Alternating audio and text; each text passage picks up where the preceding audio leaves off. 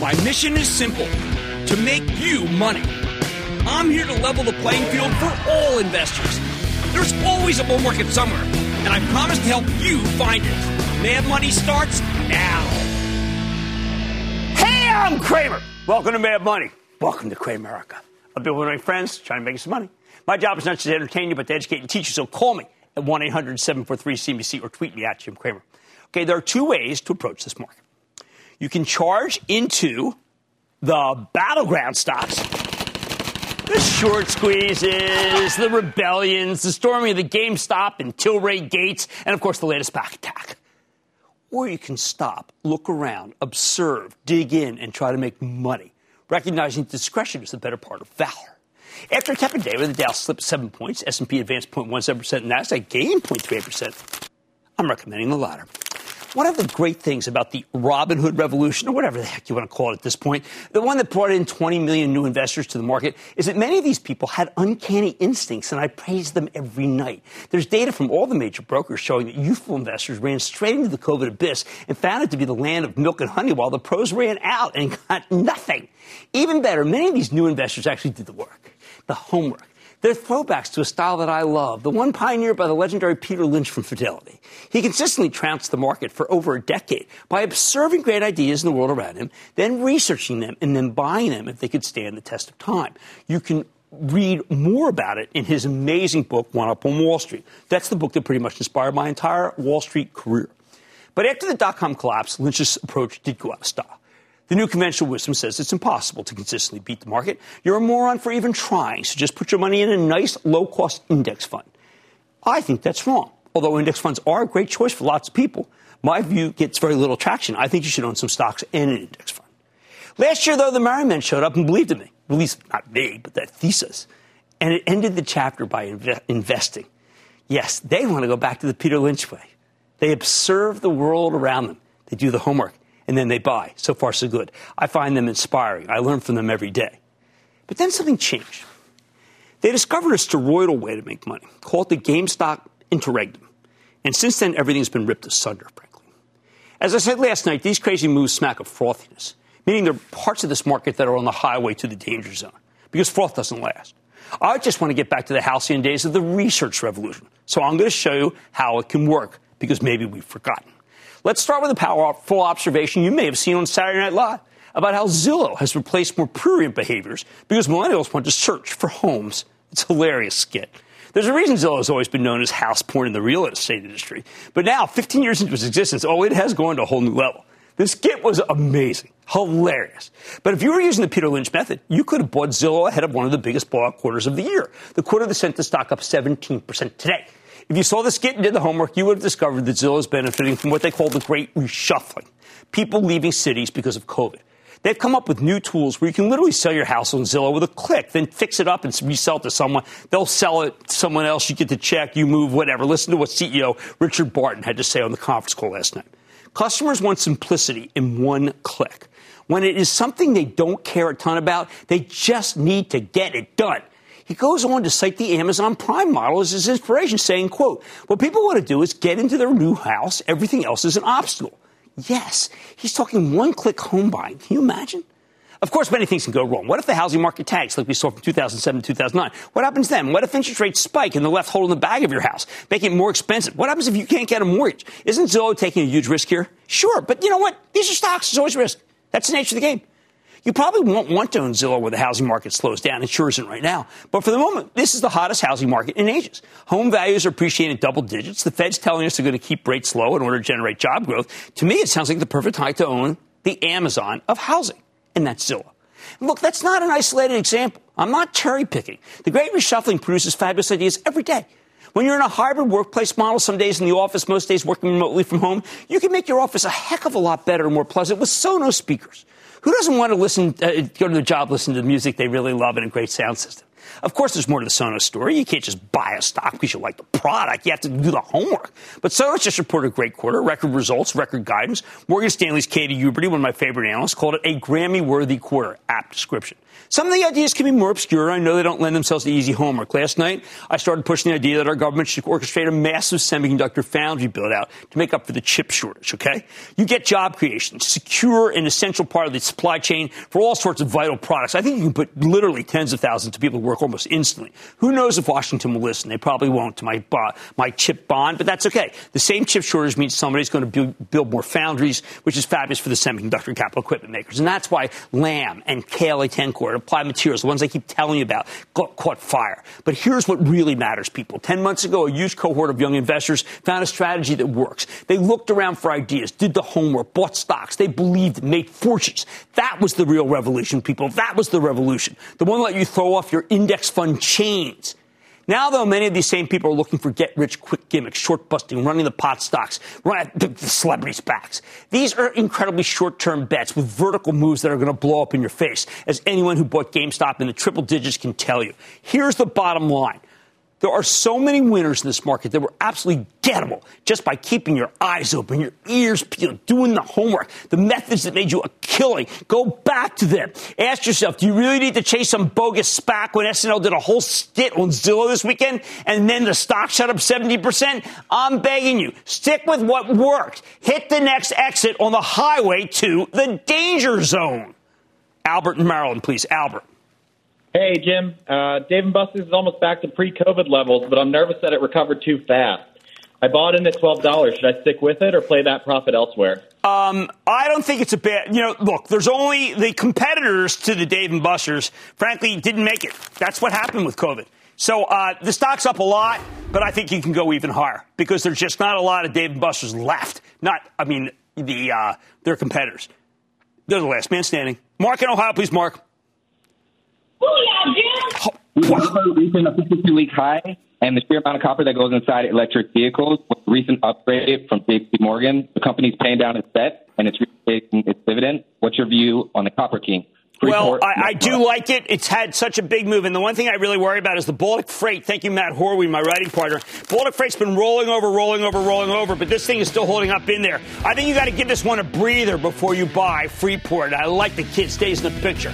Right? I want you to keep your eyes open. Do the homework like you were doing before the GameStop interregnum. It was working. On Mad Money tonight, Hormel just announced it's buying Planters in a $3 billion deal. Oh, is it totally nuts? I'm talking to the CEO. I like this one. Then with Valentine's Day just around the corner, I'm carrying Match Group to the newly minted Bumble to find out which company could have you finding love in the market. And it's doubleheader. I'm sitting down with the CEO and CFO of maybe the greatest financial story of our time, PayPal, after their investor day, to find out what's ahead for the company. So stay with Cramer. Don't miss a second of Mad Money.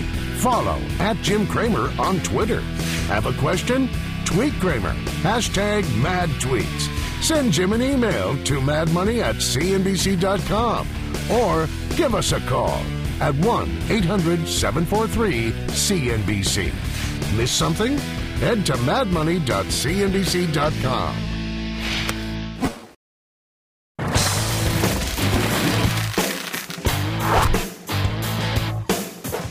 This has been an incredibly rough time for the packaged food stocks. I mean, who needs it when we're all getting vaccinated? But there's one that's been able to hold up well. It's Hormel Foods, which you know is the company behind Spam and Skippy Peanut Butter, Applegate Organic Meats, big favorite in our house, Jennie-O Turkey. Last week we learned that Hormel was in talks to buy the Planters Nuts business from Kraft Heinz, which sent the stock up 5%. Get back some of those gains today when the deal was confirmed. It's a roughly $3 billion transaction. Could that be enough to give this stock some solid momentum at a time when packaged food space has fallen out of style on the Wall Street Fashion Show? Let's check in with Jim Snee, the chairman and CEO of Hormel Foods, to get a better read on the Planters deal. Mr. Snee, welcome back to Mad Money. Hey, Jim. Great to see you. Thanks for having us back. Well, Jim, I was doing some work on the big consumer packaged goods stocks, and frankly, they've not been able to outperform the S&P 500, except for in the last 10 years, total return to shareholders, both stock price and dividends, has been almost 18% compound annual growth rate, outpacing the S&P and the other peer group. And I think some of that is because you are really a very disciplined acquirer. So tell us about this one, because I think it's the next big leg for Hormel. Yeah, Jim, we could not agree more. I mean, this is an exciting day for us. This is by far the biggest acquisition we've made in the history of our company. But, it keeps us on track. It maintains that discipline you described because it does 4 things for us. The first thing it does is it gives us another clear market leader. It gives us a $1 billion brand, right? Planters is ubiquitous. The second thing it does is it further penetrates the snacking category. We've already got a great presence there with a number of different businesses, our Hormel Gatherings party trays, Holy Guacamole, Herdez salsas. I mean, we've already got a significant snacking business, and this just expands it. The third thing it does is it further diversifies our portfolio. With this Planters business, 25% of our portfolio is now non-meat. So it keeps us diversified and balanced. And then the fourth thing that it does is it allows us to leverage our balance sheet in a continued, disciplined, and responsible way. With an effective purchase price of $2.8 billion, this is a great deal, and it checks all the boxes for us. I couldn't agree more. Now, one of the things, Jim, the company you acquired it from has had some difficulties in trying to maintain growth and also spew enough cash to be able to pay dividend. There's some issues there. Do you think that you will have enough, even if you leave it up here, to be able to expand the brand and advertise it better? Because it was really kind of lost in that melange they had at Kraft Heinz. No, that's exactly right, Jim, right? It's a matter of priority and focus, and this automatically becomes our biggest brand, and so it's clearly going to get the focus and the resources that it needs. I think Kraft Heinz is a great company. They've got some other great brands, but this one was kind of lost in the shuffle. And if you hearken back to our Skippy acquisition, there's a lot of similarities to that when it was in the Unilever family. So we're really excited about what our company can bring to Planters. I was shocked to see you're picking up a company that's 39% of the peanut market, 26 cashew, 26 mixed nut in the salty foods, which is by far, even if you looked at the Kellogg documents today, the fastest growing part of the entire supermarket. Absolutely. You've got the clear market leader in a rapidly growing category. I mean, you can't ask for a better business than that. And now we plug that into our system. This is exactly what we do, Jim. We know how to build brands. We are incredible brand stewards. Think about Spam. Think about Skippy. Think about Applegate. We know how to innovate. Last year, 15% of our sales came from items that were created in the last 5 years. I mean, this is just what we do, and it's going to fit perfectly. Now, in fall 2019, we talk about plant-based meat. I was speaking with the people at PepsiCo today. They recognize, plant-based is just the vegan and plant-based category, just on fire. You're going to continue to develop in that area, correct? Yeah, we are. One of the previous times you and I talked, we talked about what we were doing with Happy Little Plants. Right. And, we're probably more focused today in the food service space. We think we've got a strong competitive advantage, especially in some categories like pizza toppings. But again, you think about the addition of Planters as a non-meat item, and really that further diversification of our portfolio opens up a lot of doorways for us. All right, and how are you doing in terms of putting people through school? Because you know that kind of priority is what makes it so that I know that people want to work for Hormel, and therefore you get better and better every year? We're doing great. The Inspired Pathways program that you're talking about that we announced in August, we've kicked that off. We've had a great response from our team members.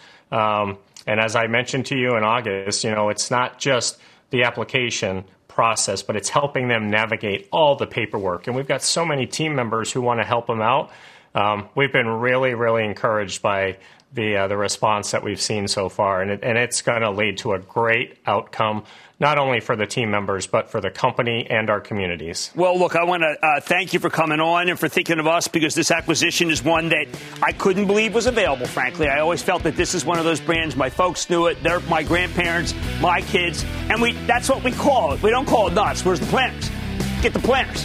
There's not many brands that you say, get the Planters. That's Hormel Foods Chairman and CEO Jim Snee. Congratulations on a great acquisition, sir. Thanks, Jim. Great to be with you. Mad Money's back after the break. Coming up, a date with Wall Street. Bumble made its market debut today. Is it time for investors to make their move? Or should they ghost this deal? Cramer checks out the dating stocks just ahead.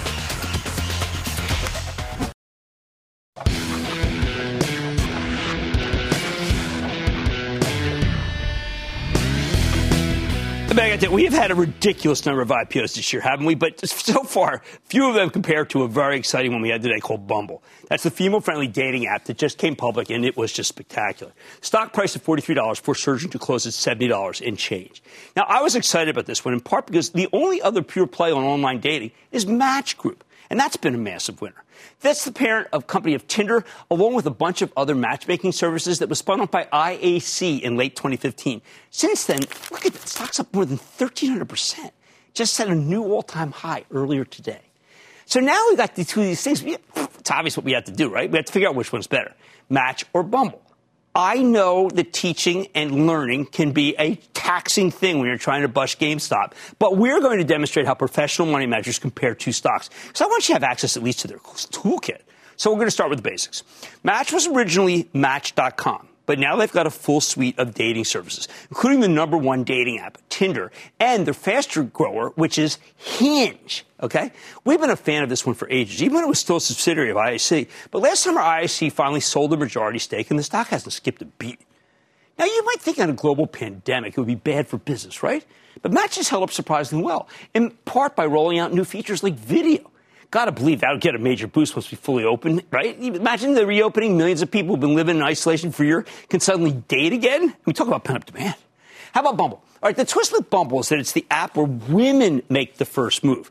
After you match with someone, the woman has to initiate a conversation. Now, I am too old and too married to have any first-hand experience with this stuff. But that sure seems like, I don't know, a smart way to cut down on digital catcalling. Bumble's got an exciting story, too. Like something out of a movie. I want to make this movie. Get this. The company was founded by Whitney Wolfe Herd, okay, when she was still in her early 20s, after she left her marketing job at Tinder in a messy separation. Wolfe Herd sued the company for sexual harassment and discrimination. They ultimately reached $1 million plus settlement, which suggests she had a good case. She keeps building out her platform, supposedly gets some takeover offers from Match, scorned. Then Match sues Bumble for patent infringement in a case that they settled last summer. Over the course of this, Bumble ends up being merged with Badoo, which has a big presence in Europe and Latin America. Badoo's founder actually put up the money for Bumble, but then he sold them both back to Blackstone in 2019 after some disturbing stuff came out that forced him out of the industry. I'll just read you the Forbes headline. Quote, sex, drugs, misogyny, and sleaze at the HQ of Bumble's owner. End quote. The drama keeps coming. Blackstone combined Bumble with Badoo, and now they're taking the business public with Whitney Wolfe Herd as its 31-year-old CEO. She is the youngest female CEO to orchestrate an IPO. Stock shoots up more than 64% on its first day of trading. How much do I love capitalism? Roll credits. Somebody needs to write that screenplay. So how do Match and Bumble stack up against each other? All right, let's start with the big picture. That's how you do. You start at the top. Match has a big portfolio of brands, even if the bulk of its business still comes from Tinder. A few years ago, they bought Hinge, which I mentioned is the fastest grower, and it's aimed at people who are looking for serious relationships. They've also got a slower-growing cash generator like Our Time, which targets the 50-plus demographic. Glad I'm married. Bumble's more focused than Match. They've got just the two brands. Bumble, the app, is growing like a weed and accounted for 61% of the company's revenue last year, while Badoo has slowed in recent years. That's a more traditional online dating service that's big overseas. The company needs to figure out how to breathe new life into Badoo, or they just need to grow Bumble so much that the other brand becomes a negligible part of the business. Now, this would be an easier call, frankly, if it were just Bumble without the Badoo, which, by the way, is pronounced like Scooby-Doo, Badoo baggage. Bumble by itself is a great growth story with a genius hook. Bumble with Badoo? I don't know, call it complicated.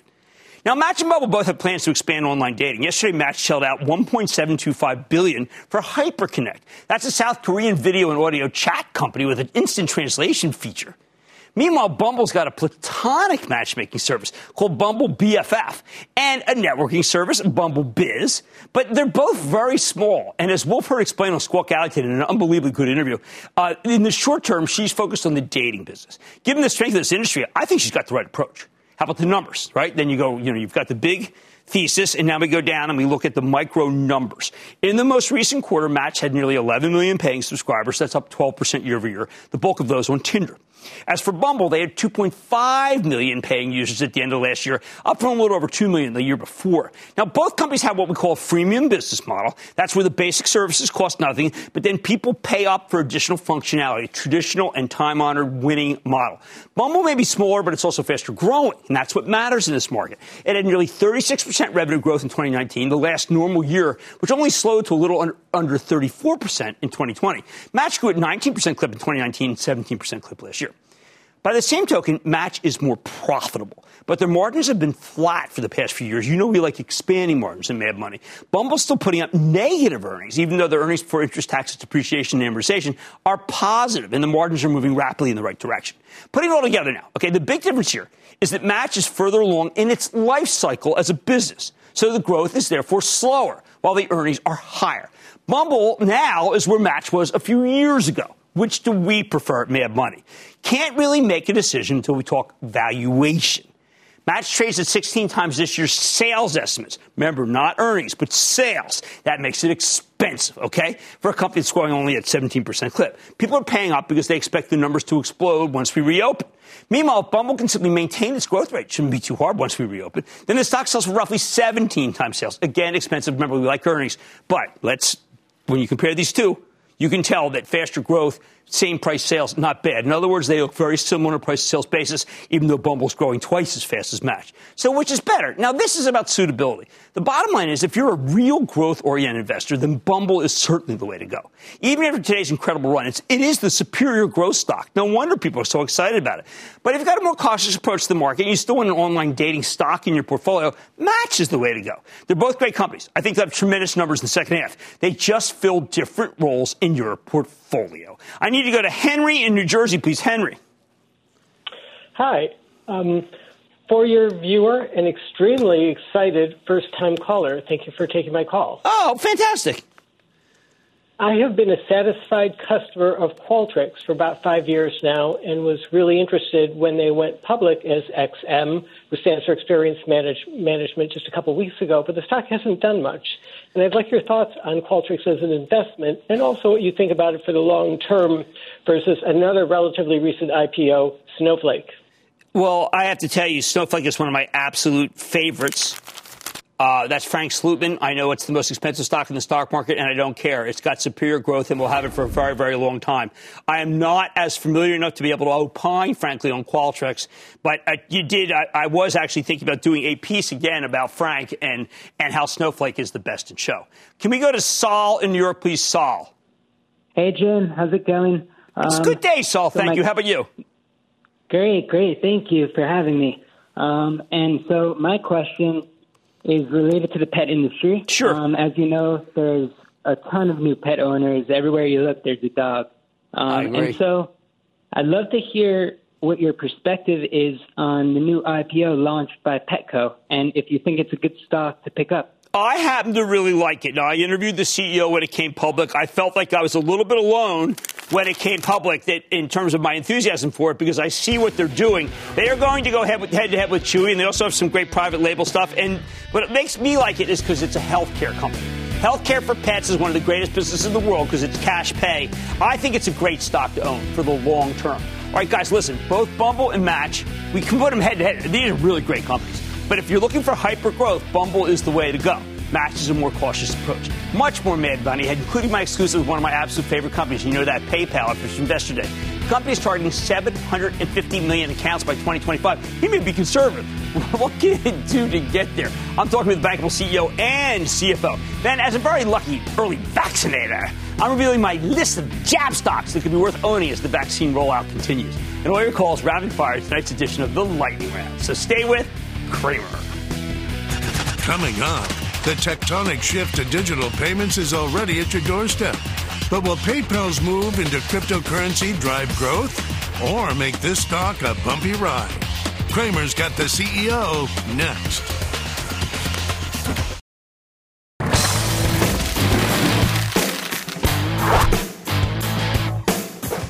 The last 12 months have been absolutely incredible for PayPal, the Kramer Faith payments play that I've been recommending literally since before eBay spun it off in 2015. Started trading around 40. It's now 285 after more than doubling last year, more than doubling. But now PayPal's a huge company with a $330 billion market cap, bigger than every major bank other than JP Morgan. So can it maintain its momentum? Earlier today, the company held an investor meeting where management unveiled some very bullish long-term targets. PayPal wants to double active accounts by 2025 while tripling total payment volume, growing revenues at a 20% annual clip. Management thinks they can get there by becoming your digital wallet and rolling out new products like buy now, pay later, along with more tools for in-store payments and even cryptocurrency payments, along with investments. Wow, we got to talk about that. I want you to get the same pitch that professionals heard. So let's check in with Dan Schulman, the PayPal's president and CEO, and John Rainey, the CFO and executive vice president of global operations. Gentlemen, welcome back to Mad Money.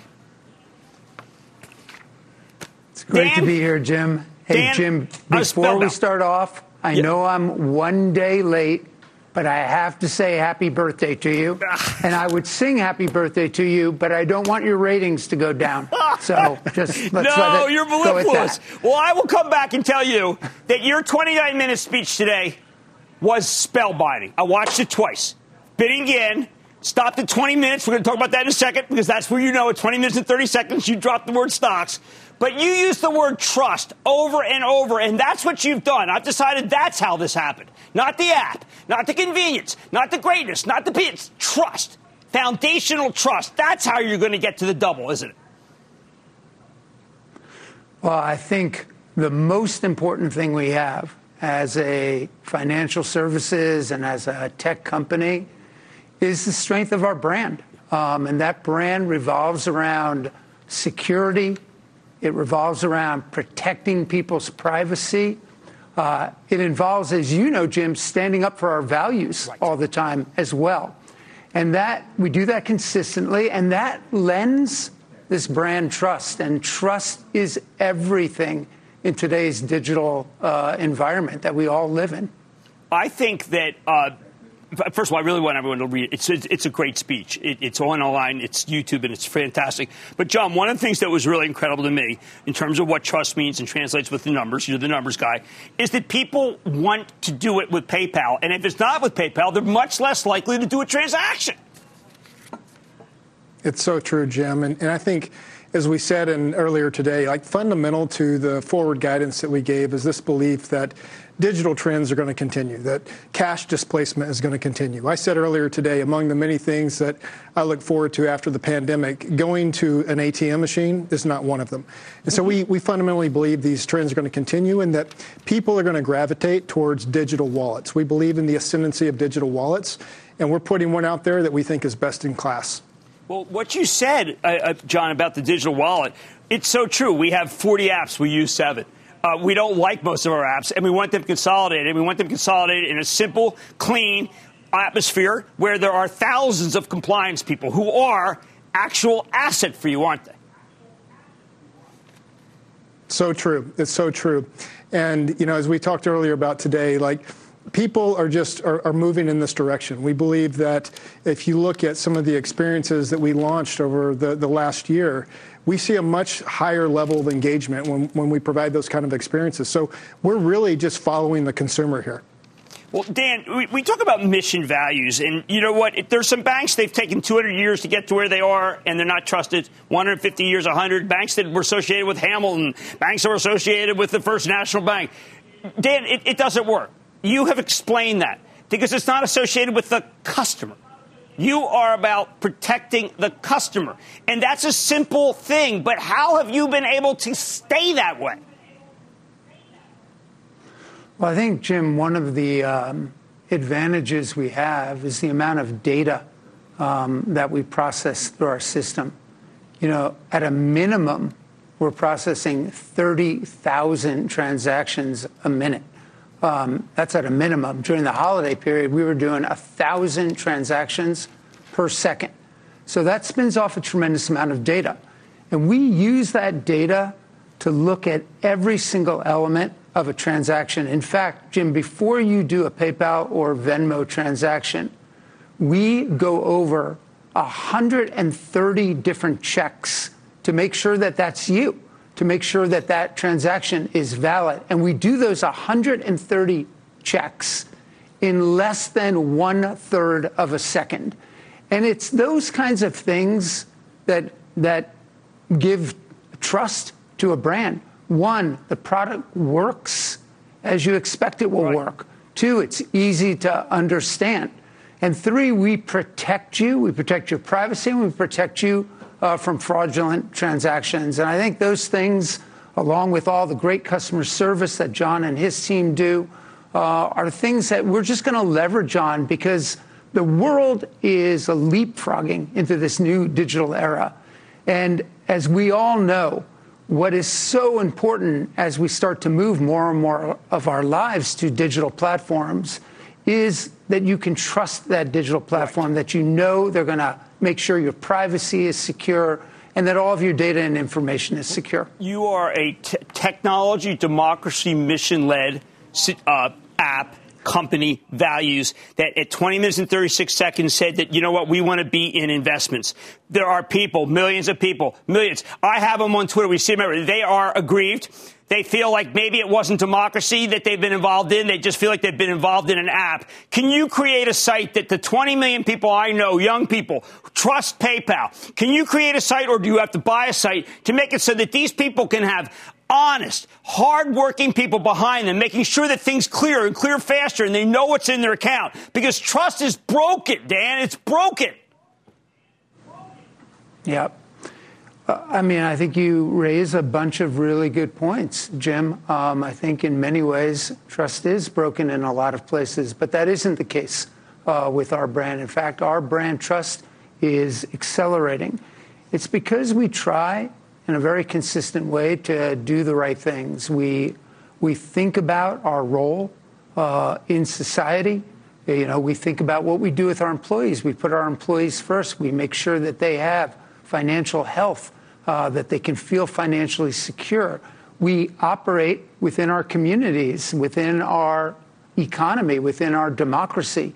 And we take that role very, very seriously. And we try to live up to it every single day. And I think if you look at the way we went into crypto, we tried to do that in a very responsible way.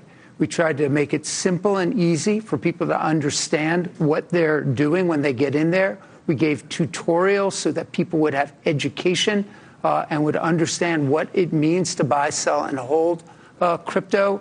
And then we put limits around some of it as well so that people could, you know, ease their way into it before we start to ease some of those limits even more. Right. And so we really approach everything from a customer-centric perspective. And as we go into investing and democratizing more and more forms of assets, you can count on us to come on that from a customer-first perspective. That is the way we are always going to be.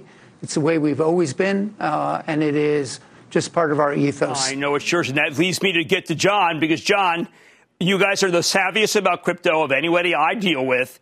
Do you think that a percentage of your cash should be kept in crypto as just a very good cash management tool, or is it the type of thing that John Rainey wants to help customers with but doesn't necessarily think it's aspirational for PayPal?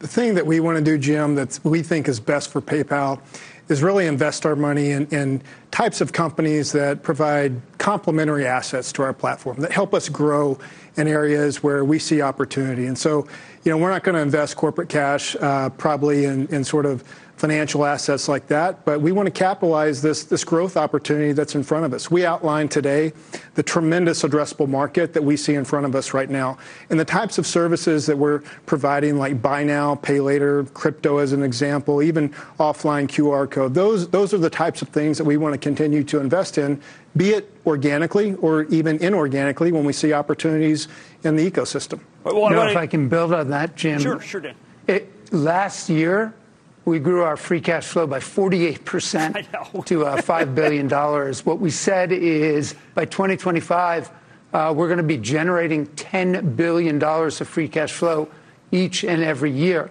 What John just said, though, I think is really important is we want to use that cash. We want to use our balance sheet as a strategic weapon. That may be returning cash to shareholders. and it may be through acquisitions, but every one of those dollars matter to us, and we really take our capital allocation quite seriously. But we're going to be a consolidator in this industry, and there's so much opportunity. Well, you and we want to make sure stocks. that we want your fast clearing cash. stocks. You talked about fast clearing stocks. You said stocks clear too slow. They clear like checks. We want to trade on PayPal instantly and have trust in our accounts for stocks. Can you do that for us? You can. Yeah. So, Jim, everything we're trying to go and do right now is we're trying to take advantage of the digital architecture that we've invested hundreds of millions of dollars into. So we want things to be instantaneous. Yes. We want things to be tokenized so they're secure. Yes. And everything we go into, the faster you can complete a transaction, the faster you can be sure that your money can be in your account, the better off consumers are. And that, again, is something that we try very hard to move towards. Again, much of the system today is antiquated. We need to work with regulators. We need to work with central banks and governments to upgrade the infrastructure that we have. That's why we're investing so much in this new business unit around blockchain, digital currencies, and crypto. Because brilliant. I really do believe that we're going to come to an era in the next 3 to 5 years in which we'll upgrade that infrastructure, and the things that you're talking about, instantaneous, secure transactions that are at a low cost, will be available to everybody. All right, well, we're going to have to wrap it up now. But once again, tour de force, the fact that you emphasize trust, not democracy, not clean app, not this, trust, compliance, protected. It made me feel that you guys are doing the mission that you laid out to me 5 years ago when I was out there. Congratulations for on a fantastic Analyst Day. That is Dan Schulman and John Rainey, CEO and CFO PayPal. Stay with Cramer. Coming up, it is time. Cramer takes your calls. Rapid fire. The lightning round is next.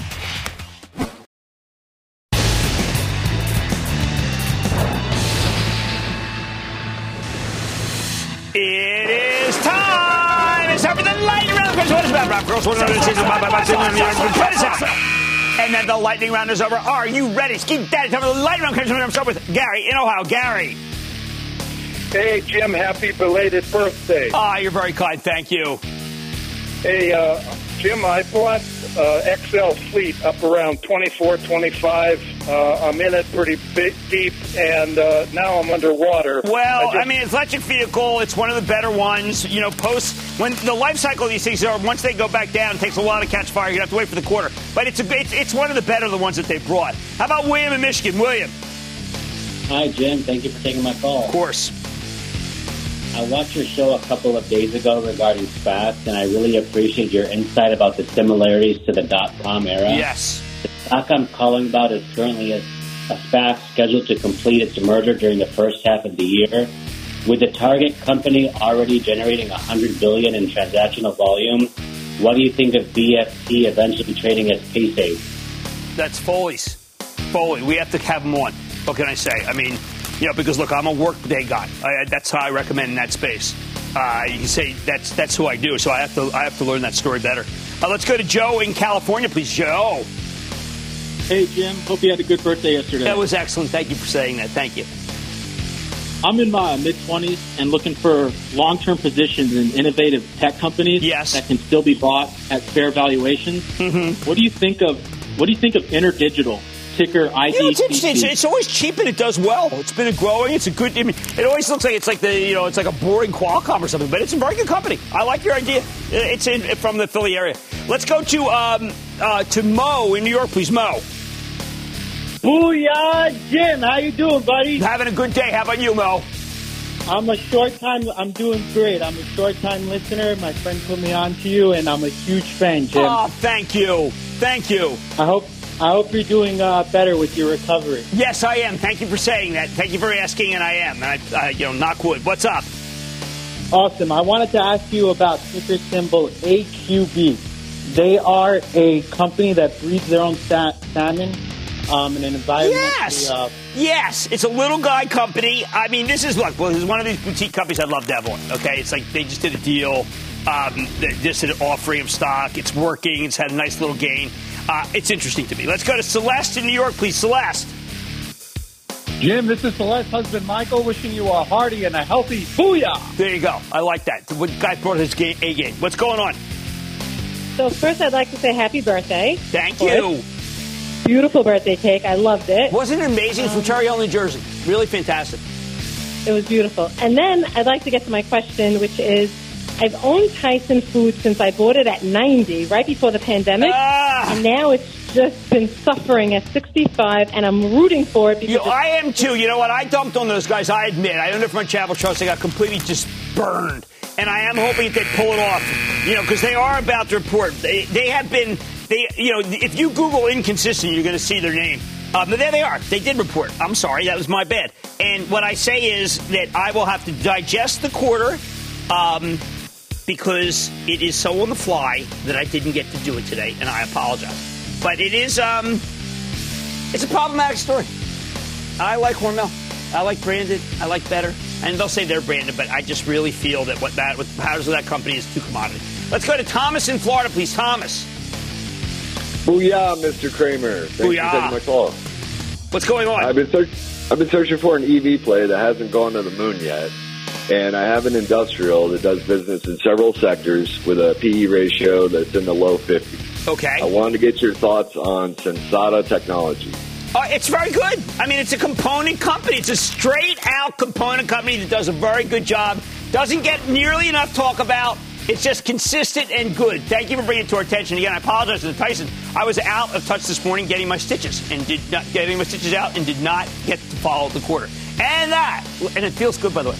And that, ladies and gentlemen, is the conclusion of the Lightning Round. The Lightning Round is sponsored by TD Ameritrade. Coming up, how will consumers change as more Americans get vaccinated? Kramer eyes some trends that could make you money when Mad Money returns.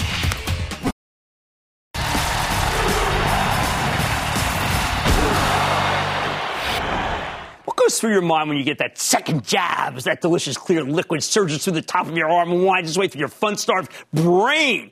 Just to be clear, I'm talking about the vaccine. This is Mad Money, not Naked Lunch. But the sense of relief was so palpable, I can't describe it any other way. Your first reaction when you get this, you want to go somewhere. You want to see your relatives. You want to take a trip. You want to flee the nest.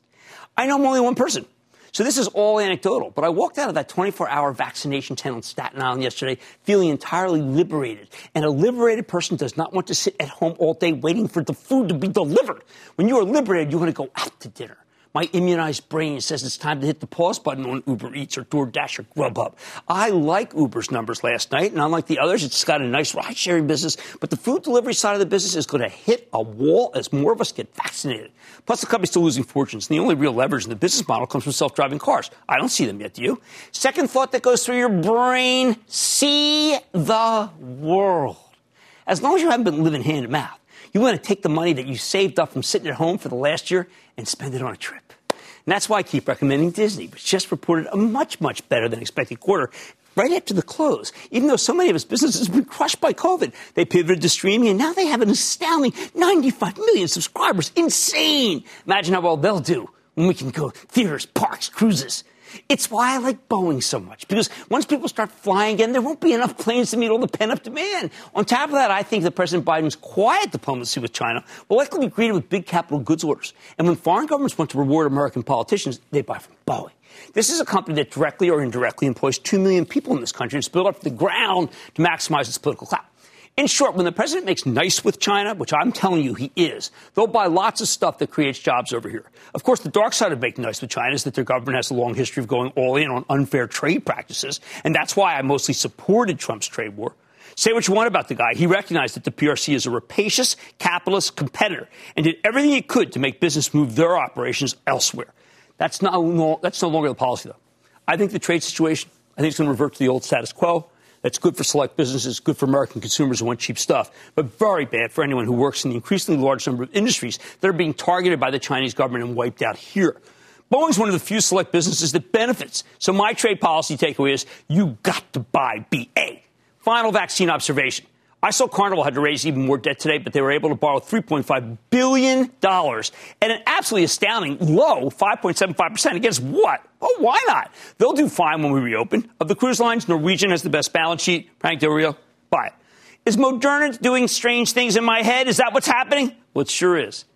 As an early vaccinator, I'm betting that you can make money from these strange things, though, provided you do them before everyone else gets the jab. I like to say there's always a bull market somewhere, and I promise I'll defend it just for you, right here on Mad Money. I'm Jim Cramer. See you tomorrow. The news with Shepard Smith starts now.